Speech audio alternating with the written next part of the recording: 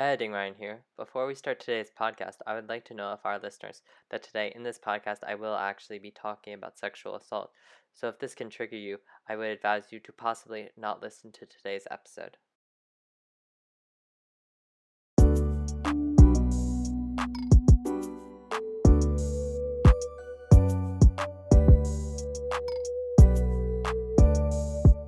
Hello and welcome back to the A&R podcast. I'm your host Ryan. Here today, I'm reviewing the new Netflix show Grand Army. Grand Army is a show created by Katie Palio following 5 high schoolers at Grand Army, a New York high school.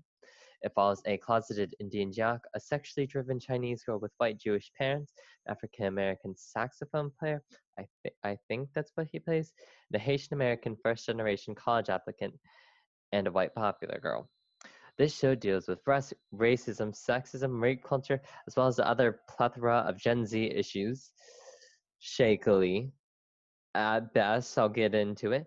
And I'm also adding a comparison section to this after I talk about characters because I think we all know this show is like Euphoria, but Netflix style. So I finally get to talk about Euphoria. Because usually when I could talk about it, my old co-host Addie would be like, "Oh, Ryan, you're so obsessed with it." But I finally get to talk about it, so very excited to finally talk about it. But let's get into the show.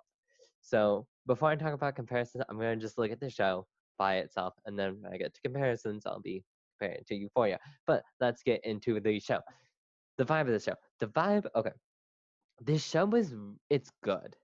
It's good, but it's bad. But the vibe is there, and I think they did well with this vibe of because they marketed the show as a very like I guess gritty and realistic portrayal. Would I say that's true throughout all the characters? Maybe. I'm not sure. Obviously, I guess the closest character that I could relate to would be the closeted Indian jock character. But when we get to characters in arcs, I'm gonna talk about how I don't relate at all.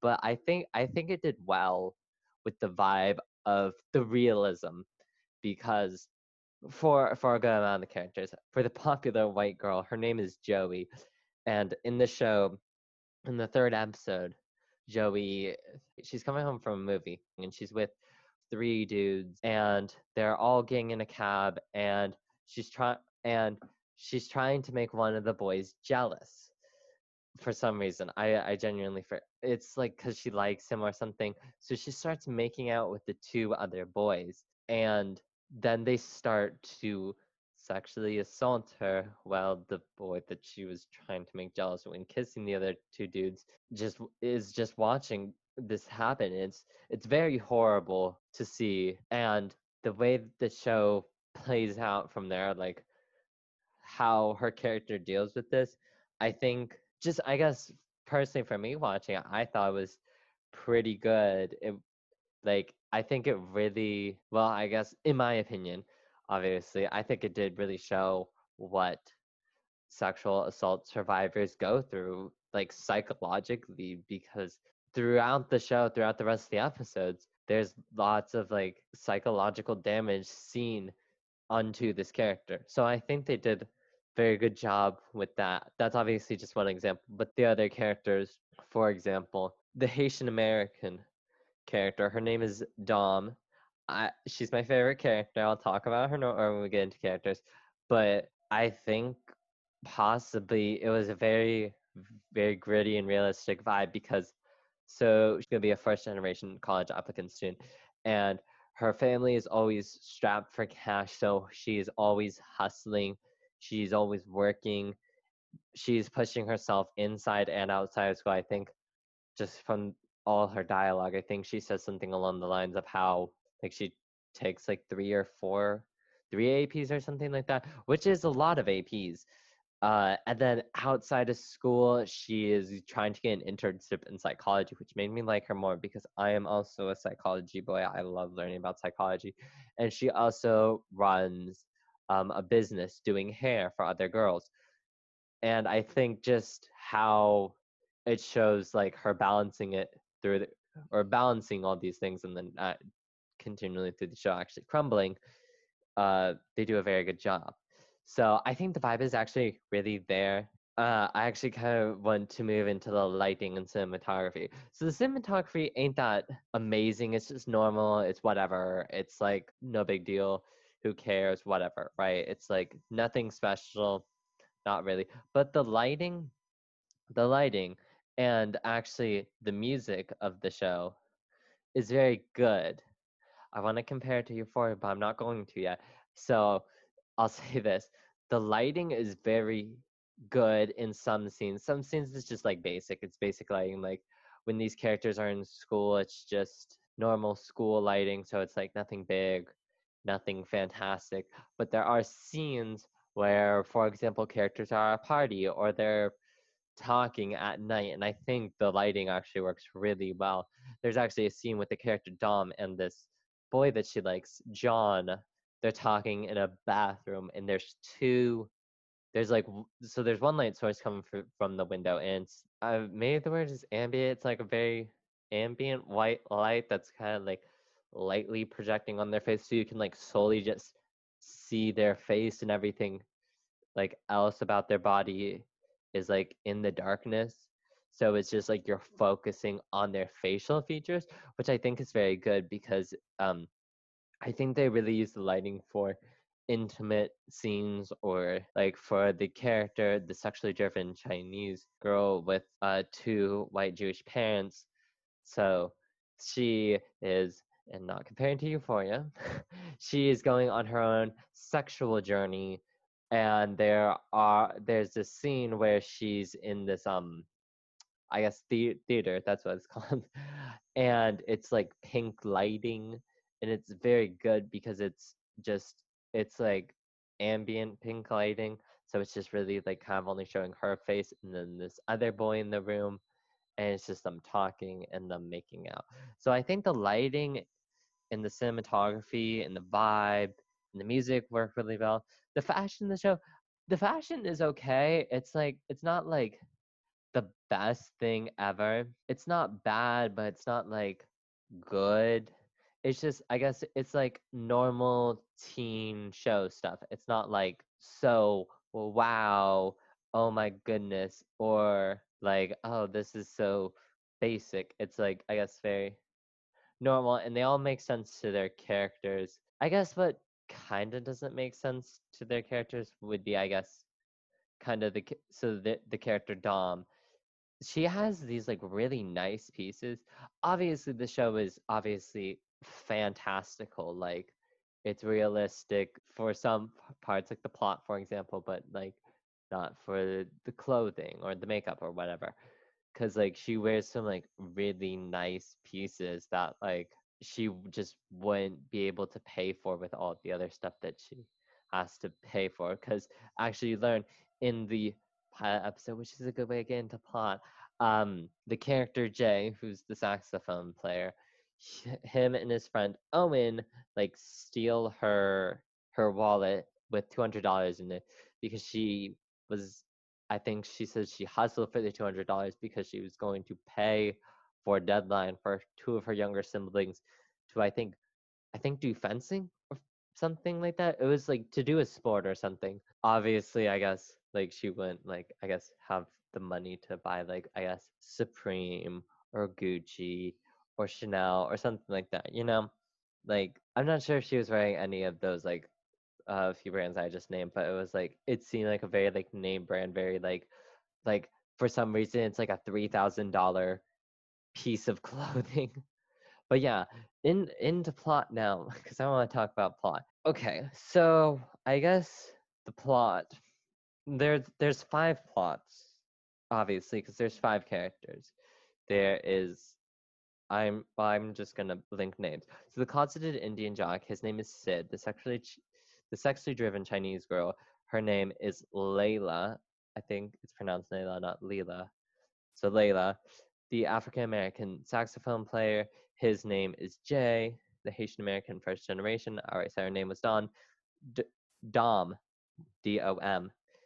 It's short for Dominique. And the white popular girl, her name is Joey. So there's five plots.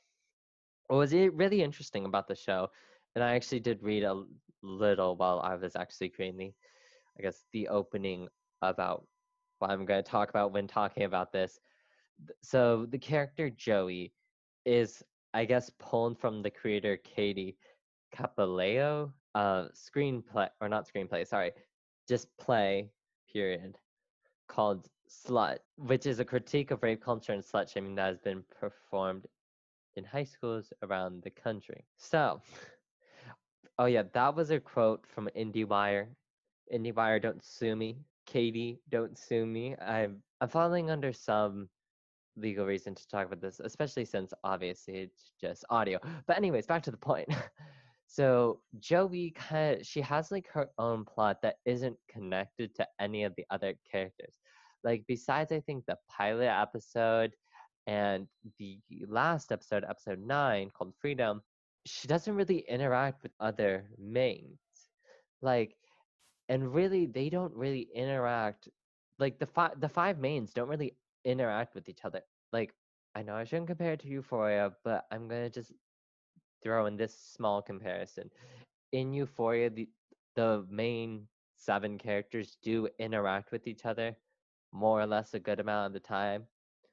In this show, they don't. They like know each other. Like, so for example, the reason that the character Sid, who is the closeted jock, and Joey know each other is because Sid is a swimmer, and some of Sid's teammates are Joey's friends, and that's like how they're connected. Like Sid doesn't really know Joey. And then another example can be, I don't know, let's just do Joey and Layla. So the reason that they know each other is because one of Joey's friends, in quotes, it's one of the guys who raised her. It's disgusting. His name is George. He hooks up with Layla a few times throughout the show, and the reason that they're kind of connected is because Layla doesn't like Joey because she views Joey as a slut, which is like, how feminist of you, Layla. 2 thumbs up, like trash. But yeah, so yeah, they kind of just do their own thing. But I'm finally actually going to talk about plot. I'm going to start with Joey. Joey's plot, as I talked about in the 5 of the show, I think her plot is really good.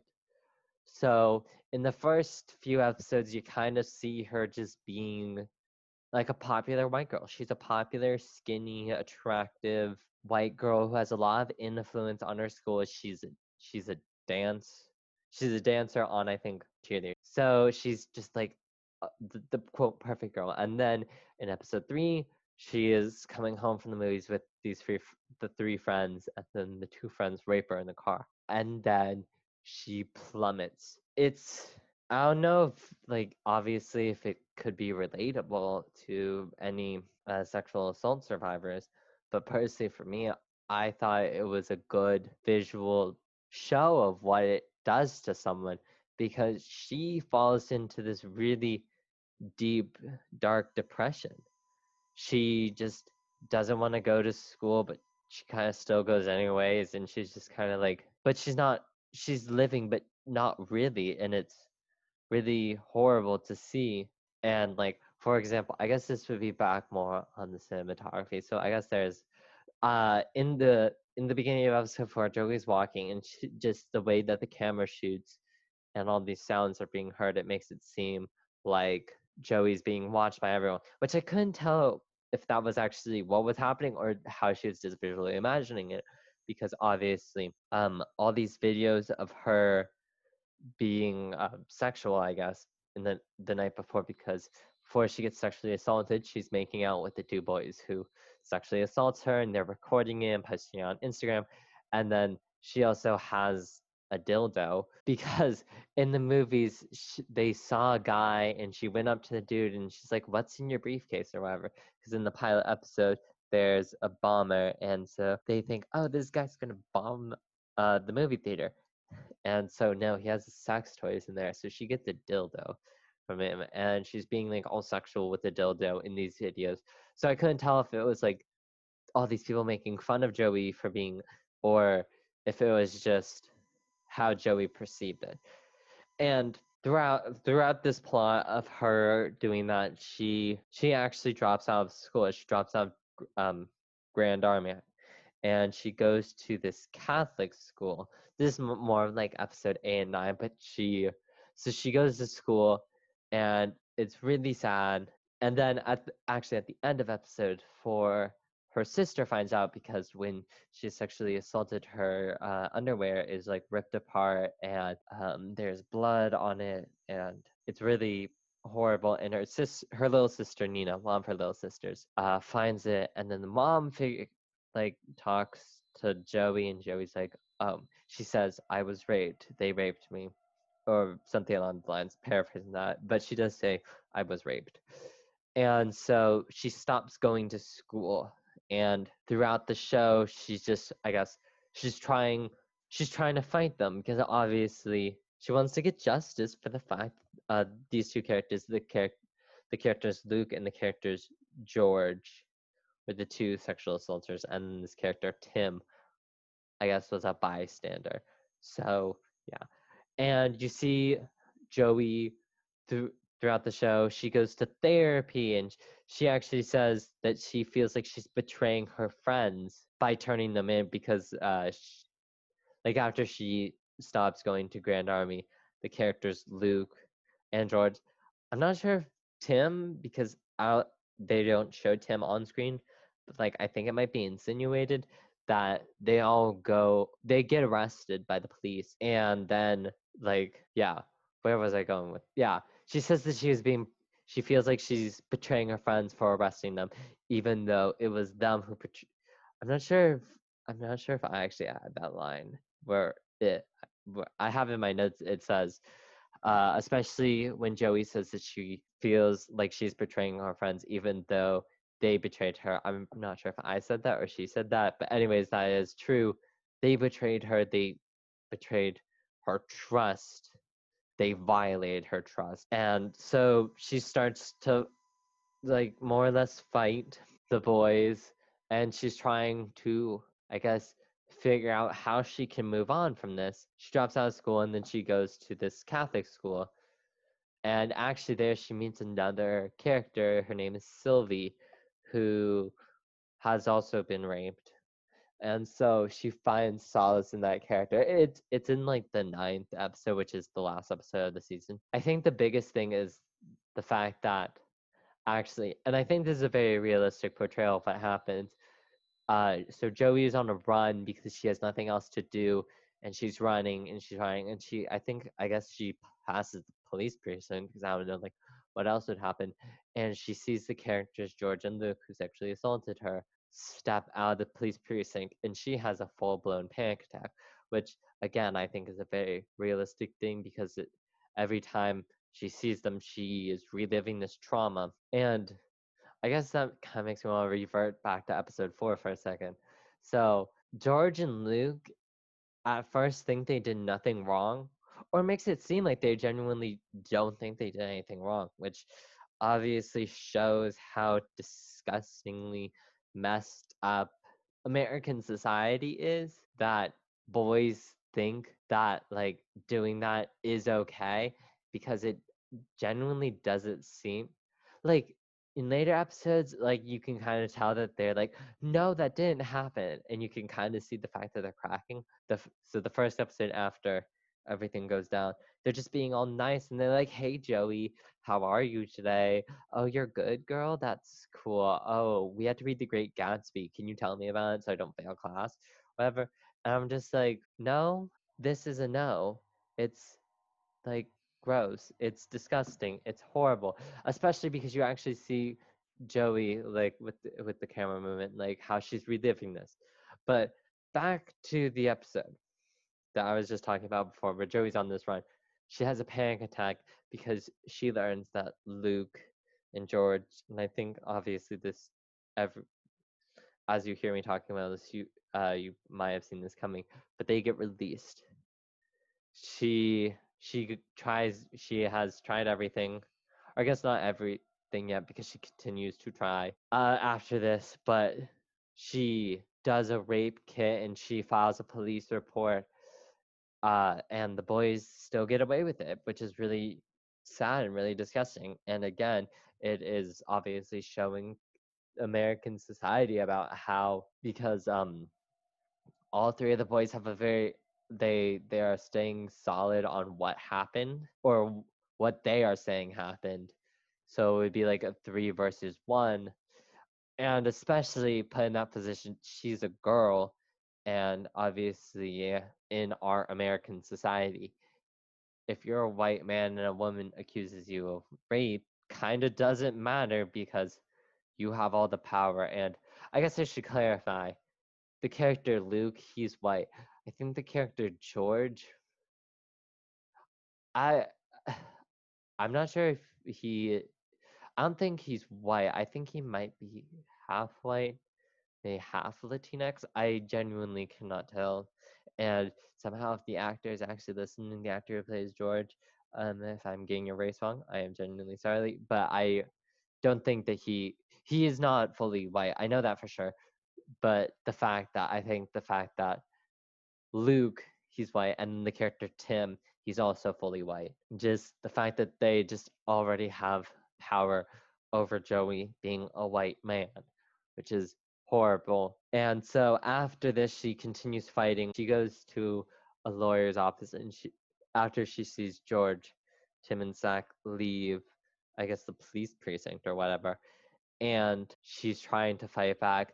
But she can't do anything else because the only way that she has a case is if one of the boys changes the statements. Also, I think that's a good turning point for her character. And just so I'm just going to say this now because I am going to talk about a turning point for another character. A turning point is when a character makes a decision which changes kind of the direction. It usually does a few things. It usually gives insight to the audience and the character, surprises the audience and character, and usually sends the plot in a new direction or an unexpected direction. So I'm just going to say that because when I talk about Sid, I'm also going to be talking about turning points. But yeah, Joey. I think she did, like, her character arc and her character plot, I think, was done very, very well. Because at the end, she actually finally, I think she finds a little happiness because she goes to a dance class because after she gets sexually assaulted, she stops going to dance class. But in the end, she goes to a dance class and she's really bringing it. Like, she's really, I guess, feeling she looks like she's happy, which makes me happy watching her because her character arc was difficult to see her go through that. And she was, well, I guess this is obvious symbolism, but she was dancing to the song Freedom. I'm not sure who it's by though. That is also that's the last episode of. But I have talked about Joey. Let us move on to our next character, Dom, my favorite character, 100%. So Dominique, throughout the show, okay, it's very, I don't know. Like, I really like it because you can obviously kind of guess how her plot is going to go because she obviously is kind of like just she has so many things that she's juggling in the air, and just the fact that you can already guess that she's going to crumble, and she does. But I think it possibly might come a little too there, like seeing her crumble, I guess, because she does, I guess, dropping the ball in a sense for certain things. Like, for example, she what I think the first inciting incident of her dropping the ball, I think, would be like episode 7, because in the show, like, Dom is just doing things, and then I forget how she is related to Dom, but this character, I think is the character Sabine. She falls and she hurts her back, so she did because she works as, I think, a nurse or caretaker for uh elderly citizens. I'm not exactly sure, but she can't work now, obviously, because she has hurt her back. So Dom has to start helping out by making money for the household as well, and she actually does it through very entrepreneurial ways. For example, she starts selling hair cream to her gym team, which I think that scene was actually pretty good because she sets it up in the locker room, and then her coach, like, it's like her coach is about Buster, and then the coach, like, looks at her and she's like, "Oh, I'll take two," and it's like kind of funny and cute. And so, yeah, and then she is also doing hair for other girls. I think the biggest, I think the first inciting incident is actually so these I guess these rich girls know that she's doing hair, and so then like they're like the only time we can do is this time, and that is when Dominique has a basketball game. She's also doing basketball as well. Like yeah, this girl has a lot on her plate. I'm just gonna say I guess everything that she does. I think she takes like 3 AP classes. She is going after psychology internship. She plays basketball. She sells her own hair cream. She does hair, and I don't know. I got 7 things on my hands. Maybe I'm counting her 3 AP classes as 3 individual things because I think a a singular AP class, depending well, I guess depending on what it is. I take psychology AP, so I understand like how difficult it can be because it's like a lot of reading, a lot of memorization for a lot of terms.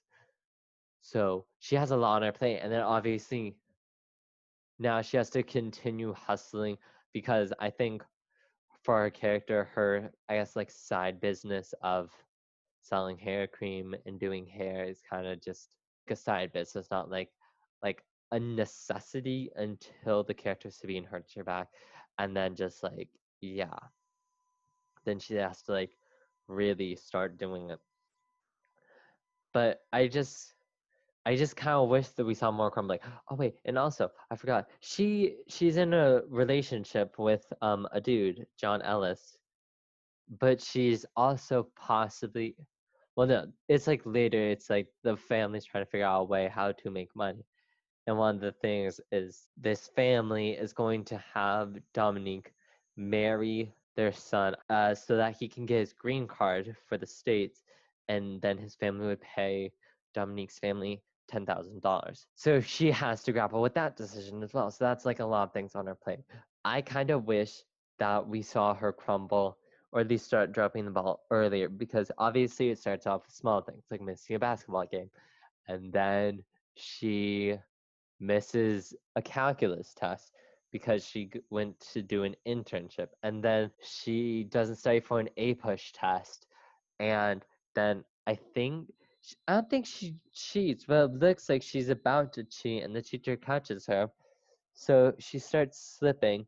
She never, I don't think, like really fully like crumbles where like she has moments like where she's with her friends and she's like she says something along the lines of how she just can't catch a break and she can't catch up, which is very obvious because she is literally balancing so many things. It's like horrible. It's horrible. But I kind of just wish that we saw it earlier.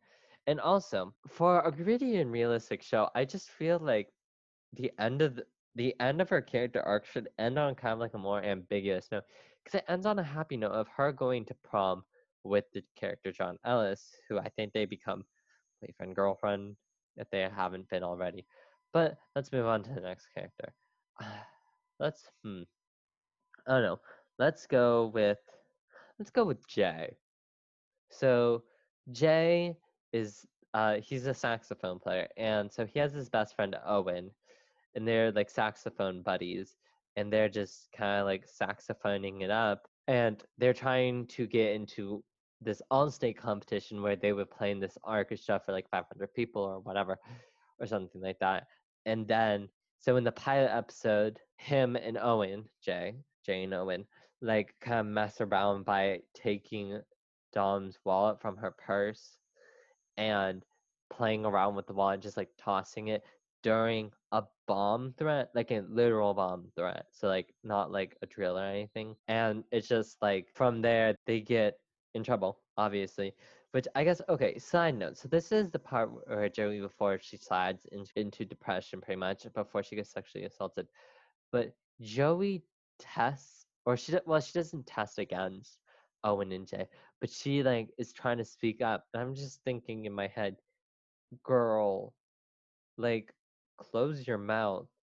You know how much trouble they're gonna get into if a white girl blames them for doing something bad? Like, sis, check your privilege. You are so screwing them over, which actually is what happens. Like, so they both get suspended, And then Owen gets like kind of like a trial date to see if he will come back to school or not. And so then when this trial thing happens, because so Jay gets suspended, I think, for 7 days or something like that. And then Owen has this hearing. Joey obviously doesn't show up to it because this is after Joey has been sexually assaulted. So Dom is kind of there. Or Dom is there obviously because she is in a sense testifying against Owen, but she's trying to be like, no, it was fine. Owen didn't do anything wrong. Especially because Jay and Owen actually do pay back Dominique.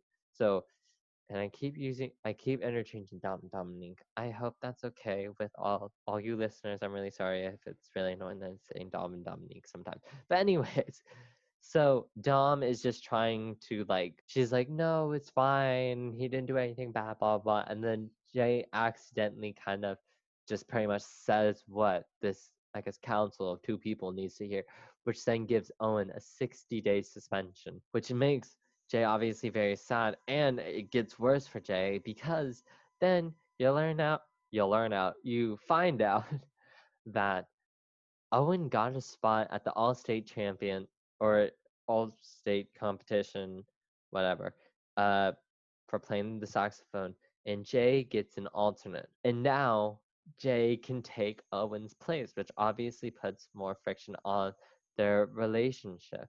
So it's just really sad to see for him because Jay has to choose between, I guess, his friend or what he thinks is doing right by his friend by like not taking the position and doing, in a sense, what he needs to do to, I guess, his dad references Juilliard to like, because, well, I guess I should give the context of Jay starts to become more socially active, and by I guess socially active, I guess social politically active. I should just say this: he joins the BSU. And so in the BSU, which I guess the main characters, or well, I guess Dom is in that, and then her boyfriend, John Ellis, who I think might be the president. I'm not exactly sure. Just finally taking a stance against Grand Army's casual racist attitude towards black students. So he joins the BSU and he starts to become socially, politically active, and he actually helps, or he doesn't help, he actually organizes a sit-in for the classroom, or the school, where he's doing a sit-in for all the kids who have pretty much got like racially biased consequences for similar actions that their white counterparts have got. And there's a part where him, oh, I forget. I think John Ellis is there, and then this other girl. I think her name is Tamika. I think that's her name. Which I think Jay and her are dating. I can't tell. They're like in a flirtationship, possibly. I'm not exactly sure.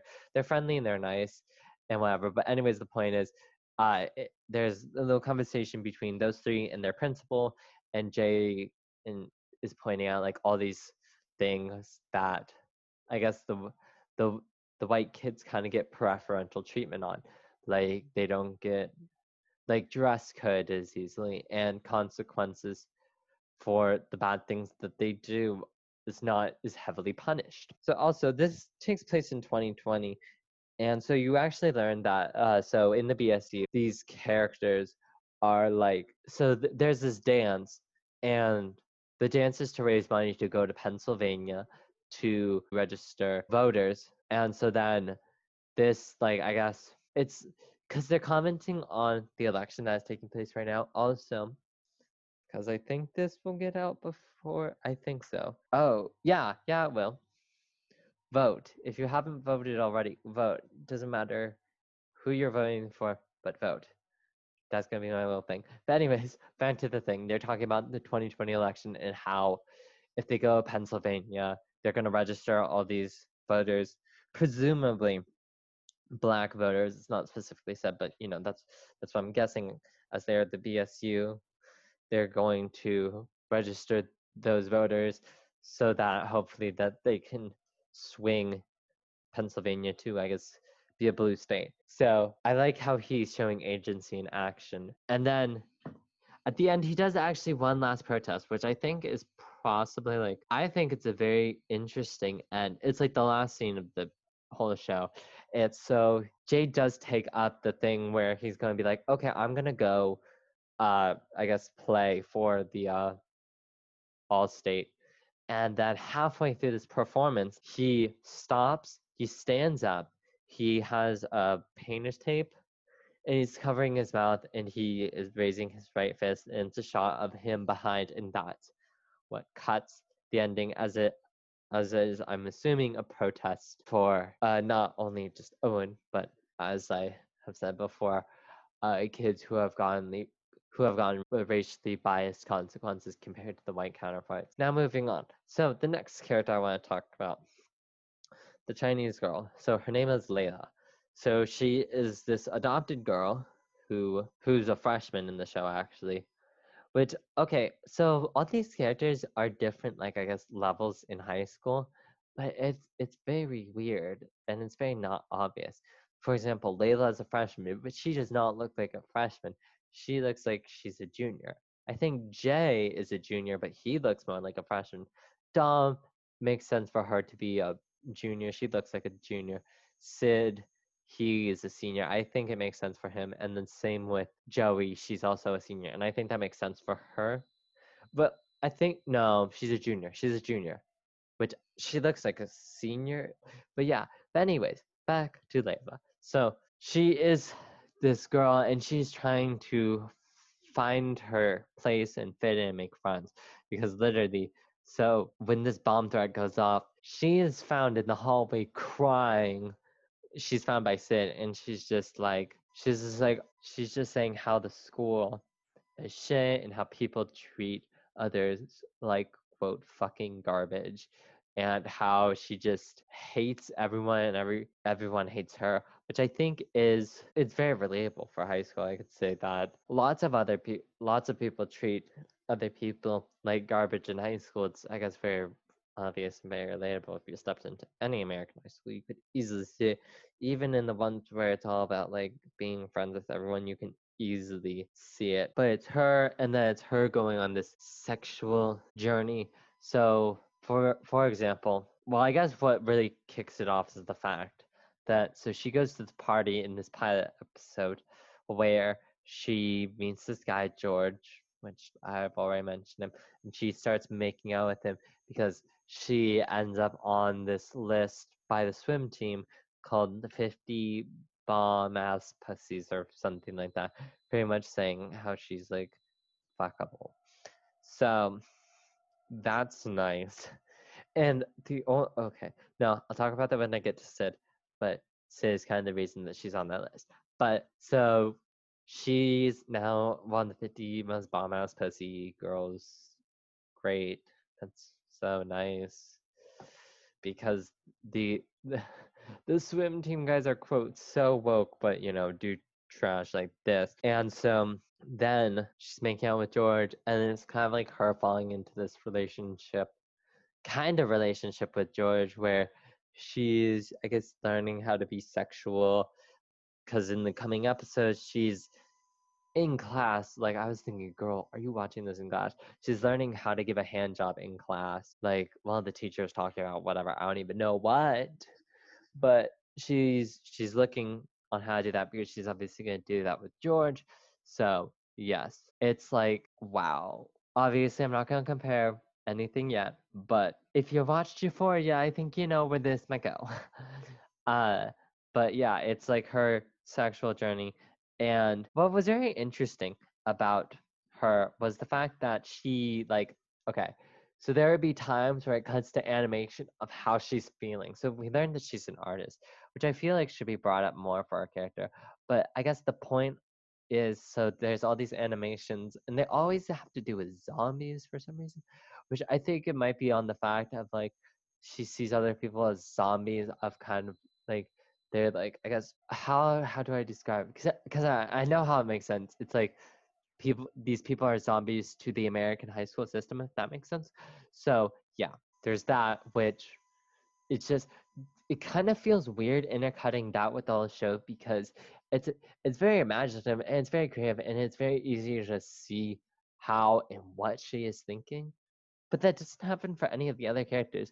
And I feel like it's very choppy the way it works. And I feel like it just kind of breaks everything up that like it's just like normal scenes and then blam, it's her like doing whatever. And like usually it ends up with lots of blood or violence. Genuinely, even for me, like I am a person who can watch Deadpool or like very like bloody films. It's like I'm fine. But there, I think it was like the last animation of this. There's a part where her animated character becomes a zombie or something, and just tears out someone's like eyeball and jugular vein. And I was watching that and I was like, whoa, that's a little too much for me. Even though it was very similar to all these animations before. So I think it was very good. I think the animation did serve its purpose. I just felt like it was very weird to throw that in to just the whole show because the animation's very like surrealistic and this isn't really a comparison, but I feel like it's the only way to say it. Like the animation looked like it was Euphoria animated, and then the show normally just doesn't have, I guess, the same color palette as Euphoria. But yeah, so that's kind of like what her journey is. And then so we learned that obviously she's into art, and then she joins this play. I forget what it's called, but it's written by this girl named Mira, who is the little sister to the character Sid, and it's all about the female pleasure. And I was just thinking about this. I'm like, the most unrealistic part isn't the fact that it's about female pleasure out of high school.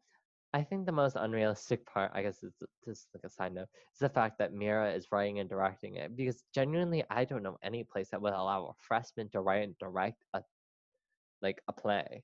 Like at my school, no guys are allowed to write any plays. I know one of our sister schools, girls are allowed to write plays and direct them as seniors, but that's it. So I think that was like the only thing. But yeah, so Layla, she gets the role of the understudy of the main character, and then she actually does get the main character because I think the because I guess the person who was going to take on her character was like, lol, I got mono.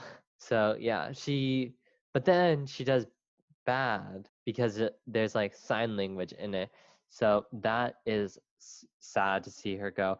And so then it's just like it's like her getting pissed off at the world. Like every time she tries to think, it just gets her more pissed off. Like for example, there's these Chinese girls, which okay, shout out to the costume department. Like I saw you costume department. So there's the three Chinese girls who make fun of her, or maybe it was four. They were dressed as the Heathers because there was quote 80s day. So the mean girls were dressed as Heathers. And I was like, costume department, I see this. I see this visuals. Like round of applause, costume department. Anyways, it's like Layla cannot catch a break with anyone because everyone seems to like really hate her, which is kind of which makes sense because she's kind of a shitty person. Like for example, when she's trying to, I guess, be nice at the end, she's like trying to apologize to people. There's this girl Rachel who she's best friends with in the first few episodes. She's like, "Oh, Rachel, you were so I needed you or whatever." Or no. She's like, "Oh, I miss you. I'm so sorry, blah blah blah blah." And then she says something along the lines of like, "You weren't there for me. You were selfish and you weren't there for me." And I was like, "Layla, you're veering. Like, don't, like, stop. You need to, like, stop." And so, just like the fact, because she talks to a rabbi, and the rabbi is like, she tells Layla, like, "Oh, girl, you gotta say sorry to people."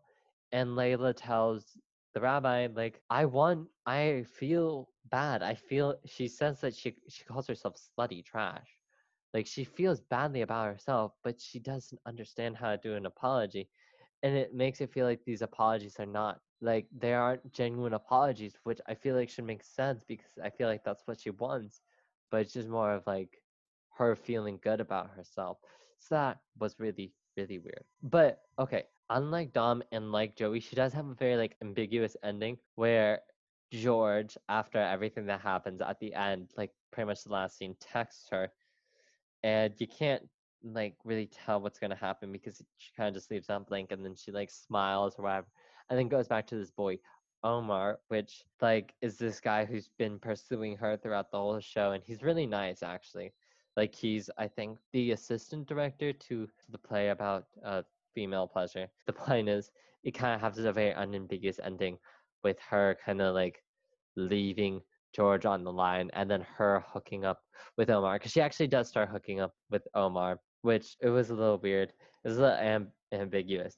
But the last of the five characters, Sid. So his full name is Siddharth, but he goes by Sid. He, I guess, has gotten deferred from Harvard swim team. So he is the older brother to the character Mira, and he's gay. And that's what I want to talk about. So, as I talked about last week with how I loved Claire and how I was really scared with Sid and how they're going to deal with a coming out being gay story, I was really scared that they were not going to handle this well. And I was sadly right. But I thought, you know how this could be done?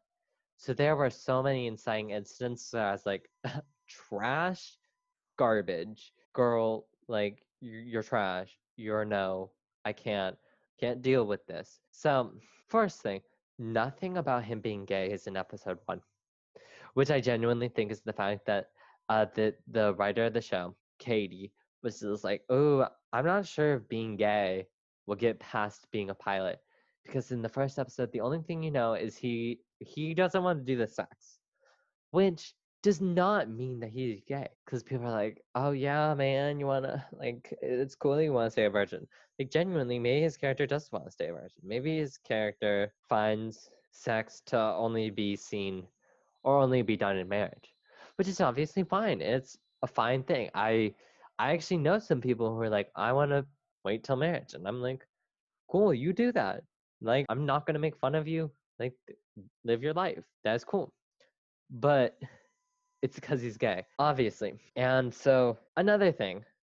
So okay, right now, personally for me, I'm writing college apps. Actually, as I am filming, or I guess recording this podcast, right after this, I will be finishing up some college apps for some colleges. And obviously, the point of that is this: Sin talks about being gay in his college app, which is fine. It's 100% okay. Like, but in me, I talked a little about my sexuality, but here's the thing: Sid wants to get into Harvard, and he writes a whole thing about how he is a closeted gay person. I can tell you right, well, obviously I'm not a admissions counselor, but I can guess writing an essay about being gay, because his situation isn't bad. It's not like he's gone kicked out of the streets, or he's like suicidal or anything, because it's like being gay somehow is a big issue for him, but it's not a big issue for him, because it's somehow at times really hyped up to be a big issue, and at other times it's like, gay who, if that makes sense. So it's just a very flip floppy issue on that part. And so he kind of writes about his identity, his racial identity, because the person who blows himself up, the bomb threat person, they're Muslim. And so Sid kind of talks about how he kind of makes like all these motifs about blowing up, or like walls crashing down, and he relates that to if he were to come out. Which, I don't know, just hearing him say his essay, just for me, obviously, an admissions counselor would probably think differently than senior in high school kid would think. But hearing that, I was just like, this ain't it. This ain't it. Like, he's like supposed to be talking about I forget what it says, but his admissions counselor at the school is like, oh, I just really, like, you need to write something that's like extremely, extremely powerful. In just the way that it's written, I don't think it's powerful. I think it could have been powerful, because there are probably, because okay, here's the thing. There's no setup in the sense that his parents are homophobic, but he always says like, oh, what about my, or like he kind of says it. He kind of says about his parents, but not really. And it's like kind of assumed by the fact that he obviously has his sexuality, but it's not like there's no setup. Like, his parents aren't like, oh, gay people, they suck, they're trash. And this family, because I was actually talking to my friend Nick, who obviously has been on the podcast. We reviewed Never Have I Ever. If you haven't listened to that one, go listen to it. that was a really fun one talking there. But anyways, I was talking to him about Indian culture and being gay in it. And so Nick told me, he said, in traditional Indian culture, yes, being gay is kind of detrimental. But in Indian American culture, it can be less detrimental, which is what I guess his family is. I think they actually do say that they're Indian American. Like Sid says, like a first generation Indian American gay side.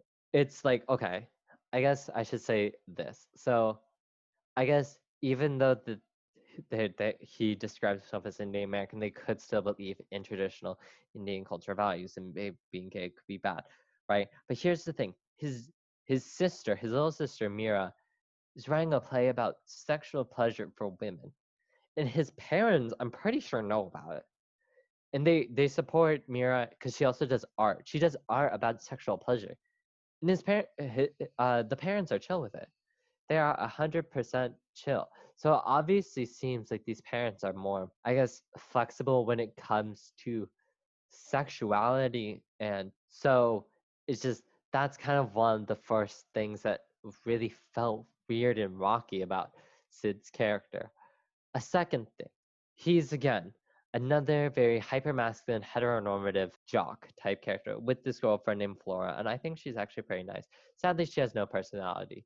But so that's him, that's Sid. And just watching this, actually, I started writing something about how there is a detriment to keep to pretty much portraying solely heteronormative hypermasculine jocks as these main characters coming of age realizing they're gay, because it kind of makes it, like, I guess, seem like being gay juxtaposes their masculinity, which it doesn't, because sexuality does not have to do with anything with femininity or masculinity, because you can be a very feminine straight person or a very masculine gay person. And so this show pushing the idea that somehow being gay equals being feminine, which obviously that is true in society's eyes, that society pushes the idea, okay, you're gay, you're feminine, period, end of statement. Which it's true that society says that, but I guess the fact that Sid has no feminine qualities besides the quote fact being gay is his quote feminine quality just feels weird, because all these other characters have feminine and masculine qualities. But Sid only has masculine traits. He is into swim. He has a very, like, brotherly, like, protective way around his sister Mira. Like, for example, there's this boy hitting on her named Orlov who comes back to bite Sid in the butt, and he's like being, like, very, like, bro about it, if you know what I mean. It's just like he's being a very flat jock character, but you're supposed to sympathize with him, which made it very hard to do. It's like, just because he's gay, I'm not going to sympathize with him. I know gay people who are mean. I'll be like, oh, you're a terrible person. Oh, but you're gay. That's totally fine. Like, no, these characters. I'm going to keep saying Sid because obviously this can relate to other characters, but Sid should not just get penance because he is gay. That is dumb and that is stupid. And that also, and then, okay, another thing that I didn't really like about the show. So there's this character Victor who, okay, I learned that he's bisexual. I thought he was gay, but he's a bisexual. So standing the bisexual Victor, I loved him, but I didn't get to know a lot about him. But as you can guess, if you put two gay men on the screen, I'm pretty sure everyone knows what happens. They get together at the end, which, okay, was already so weird. It was very weird with Sid, because every scene with Sid talking about sexuality with Victor or anyone else just felt inorganic, and it just felt like the writer was shoving words out of these characters' mouth. It did not make sense to what was happening. It was really, like, weird. I didn't like it because there's a very organic way to talk about sexuality and knowing yourself, and I guess sexual orientation in an organic way. Like, there are ways to write that organically, but these characters did not speak, or I guess their dialogue was not organic. So that was so weird. And then he gets together with Victor, but it was so weird because the scene prior to him and Victor kissing is the scene where, so, oh, also, I said I was talking about turning points before, so I will be talking about that. So the scene prior to them kissing is Victor getting apologized to by Sid because Sid thinks that his Harvard essay about being gay was leaked. So many people would say, hey, that's a turning point for his character. It's not. And it's so disgusting to see. It just personally, it pisses me off so much to see all these characters be forced out of the closet. It's like, do you writers not know how to write a coming out scene? Coming out scenes are imperative.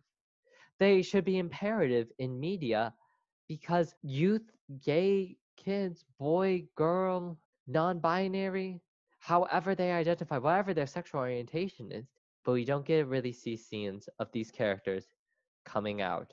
They are instead shoved out of the closet. And this, you would say, it's a turning point for it. It's not. He doesn't get the option to do that. It's so dumb. And it really pissed me off. I already said that, but it really did. Because thinking about all these shows, I've talked about this before. Dear White People, the character of Lionel, the creator of the show, Justin Simeon, who wrote that episode. Props to you, man. I know you're probably not listening to this, but props to you because you actually wrote a good coming out scene for the character. The character got to come out on his own terms, not like anything else. Like, I'm not going to compare it to Euphoria, but I'm comparing it to other shows. Love Victor, love Simon, even though they're kind of one and the same. Another good example of coming out. The character Todd on BoJack Horseman. When you see Todd get come out as asexual, that was another great scene. But Sid was not it.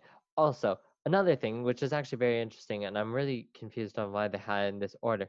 But so there's a part where Victor and Sid are pushed together because what you're gonna do with two gay characters, you're gonna shove them together and put them in a room, obviously. So there's a part where Victor and Sid are in psychology class, or they're doing a psychological experiment, and it's about like stimulus and reaction, whatever.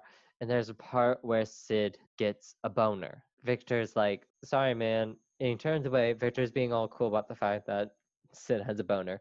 But the weird thing about that scene is that scene comes after the fact that Sid. So Sid has a girlfriend, Flora. He breaks up with her in, I think, like episode 2, and then gets back together in episode 4 or something.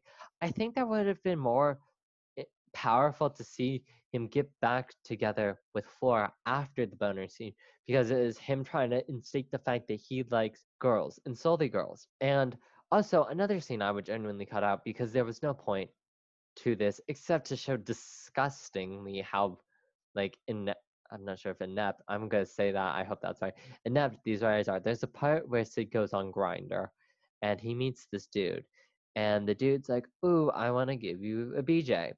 And he's like, cool, where do you want to go? And so then there's this scene where him and Sid are in this, I guess, dressing room of I don't even know where, and the kid gives Sid a blowjob. The pretty much the next Sid scene is him searching up, can you get STDs from a blowjob? Not gonna dive too much into it, but the fact that Sid was the one receiving the blowjob, as in his, I don't know how, you know what, this is all my podcasts are explicit. I'm saying his jizz went into the kid's mouth. He did not accept any of the jizz, so he should not be worried about the fact of getting an STD because that's just pushing the idea that all game. Well, I'm not sure if it like that was the point of the thing, but it's just like, is this another thing of trying to push the idea that all gay men have an STD?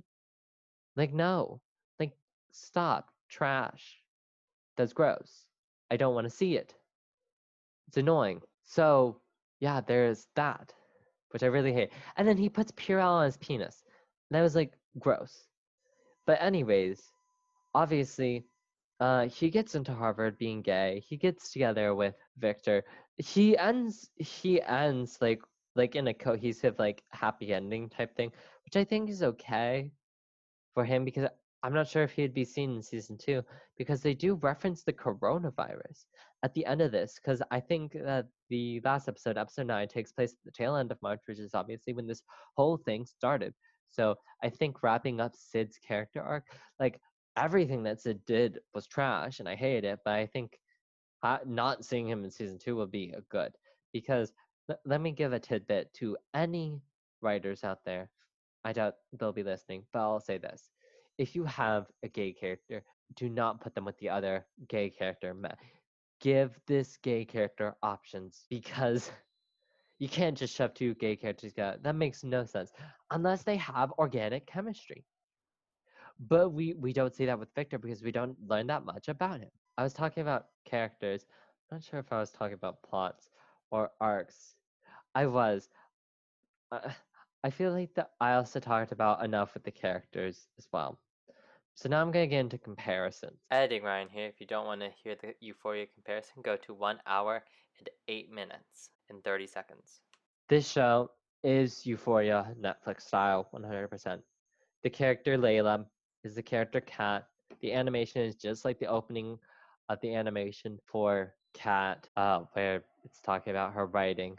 Euphoria did so much better when dealing with so many of these topics. Like in the show Euphoria doesn't talk about rape, obviously. But it just the similarities between these characters, like for example, Sid is Nate. I have to like I hate Nate and I hate Sid, but in a sense I like Nate more. Like I don't like Nate. Like no one should like Nate. If you like Nate, like you're crazy, and it's just because you're attracted to Jacob Lordy, which makes sense. But anyways, it's because Nate is a complex character. And you genuinely don't know what his sexual orientation is, and I think because the show actually is said a show without labels or whatever. So yeah, there's that. And I guess you learn more about the complexities of Nate than you do about Sid, which I was really sad about seeing with Sid. Really wanted to see more, and because I was like trying to place all these characters with other characters of Euphoria. Kat is Layla. The character Omar is obviously Ethan. I guess I was like kind of putting these characters all together, but the characters Maddie, Cassie, and Jules kind of all in one of Joey in a sense. They all like have a very like they're very similar to Joey. Like those four characters are very similar to each other, and then I like Dom is kind of similar to Rue, but not really. Like in a sense, they're both struggling. Like the characters Dom and Rue are struggling to maintain a very important thing. Obviously, with Rue, it's her sobriety, and with Dom, it's making sure her family has enough money to obviously pay for rent and food and such. And these characters' plotlines aren't that similar, really. And I think it's good. I guess I should say this. I think the show could do well in a sense of very Euphoria aesthetic. Like it's gritty like Euphoria, and they're just obviously with Euphoria, like there was lots of nudity in it. Maybe there was a little excess of nudity. I'm not sure. I personally think there was because I felt like there was unnecessary nudity in it sometimes. But if they went with the vein of Euphoria, I think they could have had a better show because Euphoria explores characters. Grand Army explores plot lines, if that makes sense. Like with Euphoria, you obviously learn these characters' backstories in however much time is given to the backstory. Obviously, I'm going to say this for the character McKay, he needs a redone backstory because I did not learn that much for him, so I need more. Algie Smith's, like, he is awesome. I need his character to be awesome. Okay? But anyways, it's like you learn all about these characters, and with Grand Army, you don't like you learn about these characters, but you don't like have like a set knowledge more or less about these characters before. Well, I guess obviously you only learn about Rue in the first episode, but like you learn you're given 10 minutes of backstory ish, 10 minutes ish of backstory for these characters, and in Grand Army you aren't. So I didn't like Dom because I kind of related her to Rue. And I didn't like Joey because her plot line was very different than Jules and Maddie's and Cassie's. They were all about confidence and confidence in yourself because, say, Jules' plot line is confidence in her femininity. Cassie's plot line is confidence in herself. I would say because like obviously she has fatherly issues. I wouldn't say really Joey and Maddie have similar plot lines, but they're all they're all kind of like it's like a Venn diagram of the four characters. They're all like very, I guess, like similar in some ways. And I liked Joey's plotline because it was her own plotline. It wasn't ripped from Euphoria. Now, and same with Jay. Jay's plotline, because I would say I would like kind of relate him to McKay, and then I would kind of also maybe like a little bit with Nate because both Jay and Nate are fighting, not like fighting. Jay is actually fighting a racial system. Nate is kind of like fighting to, in a sense, keep an orderly system that he's like concocted for himself. So I did like Jay's plot because it was his own plot. Now, Layla. Layla is Cat. Period. She becomes confident. She's doing all this makeup and she's becoming a mean person. Those plots are very similar, and that's all I gotta say. And then I know I'm missing a character. Sid, obviously. Sid. Okay. I guess you could kind of relate him. Like I would want to say I would relate him to Nate, but like I'm not sure if I would want to relate him to Nate. But I would say theoretically, I would like Sid's plot because Sid's plot line is different than Nate's plot line. But then again, as I have talked about extensively through this podcast, Sid is trash. His plot, well, I should say his plot line is trash. And you don't get the complexity that you do with Nate's character. Like, I think if they gave a little bit of backstory or just more of a setup on how his parents and his school would react, because obviously this isn't his high, and that's how it works with finding out your sexuality. It's like you're scared about this thing about you and how it can change and rock everything around you. It's obviously very scary. But as I keep saying, Sid is basic. His plot is basic. Is the same thing as like Love Victor. Or, you know what? 13 Reasons Why, Monty De La Cruz, pretty much the same thing. Like he's like pretty much like Monty, except obviously Monty is a rapist. So like I guess I compare it in the fact that there's a lot of like sexuality with him and then the character Nate. But I guess like that's like the only comparison. Obviously you can probably like search up so many other comparisons because the Wire quote that I quoted before, it talked about a little about Euphoria, but you could probably just search up Grand Army versus Euphoria. I bet you anything. But yeah, season 2 theories then. I want to get into this. Also, welcome back to everyone who didn't listen to the comparisons. Welcome back. Season 2 theories. So obviously I'm not sure if this show has gone to season 2, but I don't want to in season 2. It would not make sense, especially if they're going to deal with coronavirus. I don't know how that would work because obviously right now, as we're in coronavirus, so right now I'm a senior and I was a junior when it began. So I guess I'd be in the place of Joey. So I don't know I don't know what that's saying really. I guess I was just saying we shouldn't be seeing any of Sid because Sid has just graduated. And I don't know what they would do with anything else because no one wants to see a gritty plotline at home, like of social distancing. Like it's just there's no plot line without the physicality of the school there. And we can't go to school. Like I know some schools are open around the states, but right now for me, my school is hybrid, but I have chosen to stay virtually online. I am not stepping foot in school if I do not need to. I do not want to obviously get the virus. And obviously this is like it's obviously my privilege that like I guess my school is allowing me to stay home and that I can actually still attend class. But the point of that is I don't know what will happen. But I'll say this, without coronavirus, I'm really intrigued to see what would happen with Jay's arc because what would happen with him and Owen?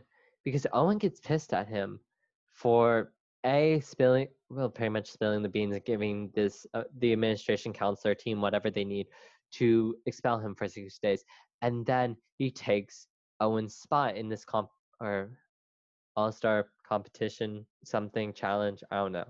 He takes his spot. Owen's pissed, and in a sense, I want to say Jay's squandering it because he's using it, but in a sense, what do I want to say? That like if he didn't do anything, he could have just gotten a like a ride to Juilliard because he would have done amazing in the concert and whatever. But he decides to make this statement, and I want to see what the fallout of that is. Like, our school is going to be impressed, or our school is going to be turned off by that. Like, how are his parents going to react? How is Grand Army going to react? Because they're obviously, as I'm talking about before, have very racially biased consequences. It's just, I want to see what happens at that point. Same with Joey, because I haven't said this yet, but so I talk about how Joey is going to try to fight back. The lawyer says the only way is if one of the boys changes their statement. And Tim, he's becoming smart, he's gaining intelligence, and he's like, no, I'm gonna speak out because so Joey goes to actually see George, Luke, and Tim and Anna, her ex BFF, who sucks because she believes the boys and stuff her best friend. Like, girl, are you trash? And so there you see Tim kind of realize, like, oh my god, what am I doing? I'm literally covering for rapists. I'm insane. I am being absolute human garbage. And the last scene is Joey, she's dancing to Freedom, and it's like all ethereal, and then it's intercut with Tim like pacing and being like angry and trying to call Joey. I'm guessing, assuming he's saying like, Joey, I'm so sorry for everything that's happened. I just really want to come clean, and I want you help, or I want to help you put George and Luke away. And I'd be like, yes. So I'm very excited to see what happens with that. Like, I don't like have any specifics because I don't know how everything is going to play out, because obviously, as I'm talking about coronavirus, I don't know what's going to happen. And then Layla. Okay. So my only, like, I guess concrete theory would be like, is she going to somehow meet her parents? Her like biological parents, like if it's through Zoom or through like IRL, because you learn that she takes a 23andMe account, or actually you don't, but I was being a smart, hawk-eyed person, and I saw that she got this email from 23andMe saying, thank you for setting up your account, Layla. So I wonder how that will play out, and I wonder how that will, I guess, rock her already family dynamic, because it could be a very interesting thing to see what happens. But yeah, like, I don't, as I keep saying, I don't really have any other theories. But yeah, so this was my review on Grand Army. Next week I will be reviewing Social Distance, as I did put out on my Instagram and our podcast 2020. If you haven't sub, or if you've not followed me, follow me on that. Yeah, but I'll be reviewing Social Distance. So I am your host, Ryan. This is the ANR podcast. I will see you next week. Peace.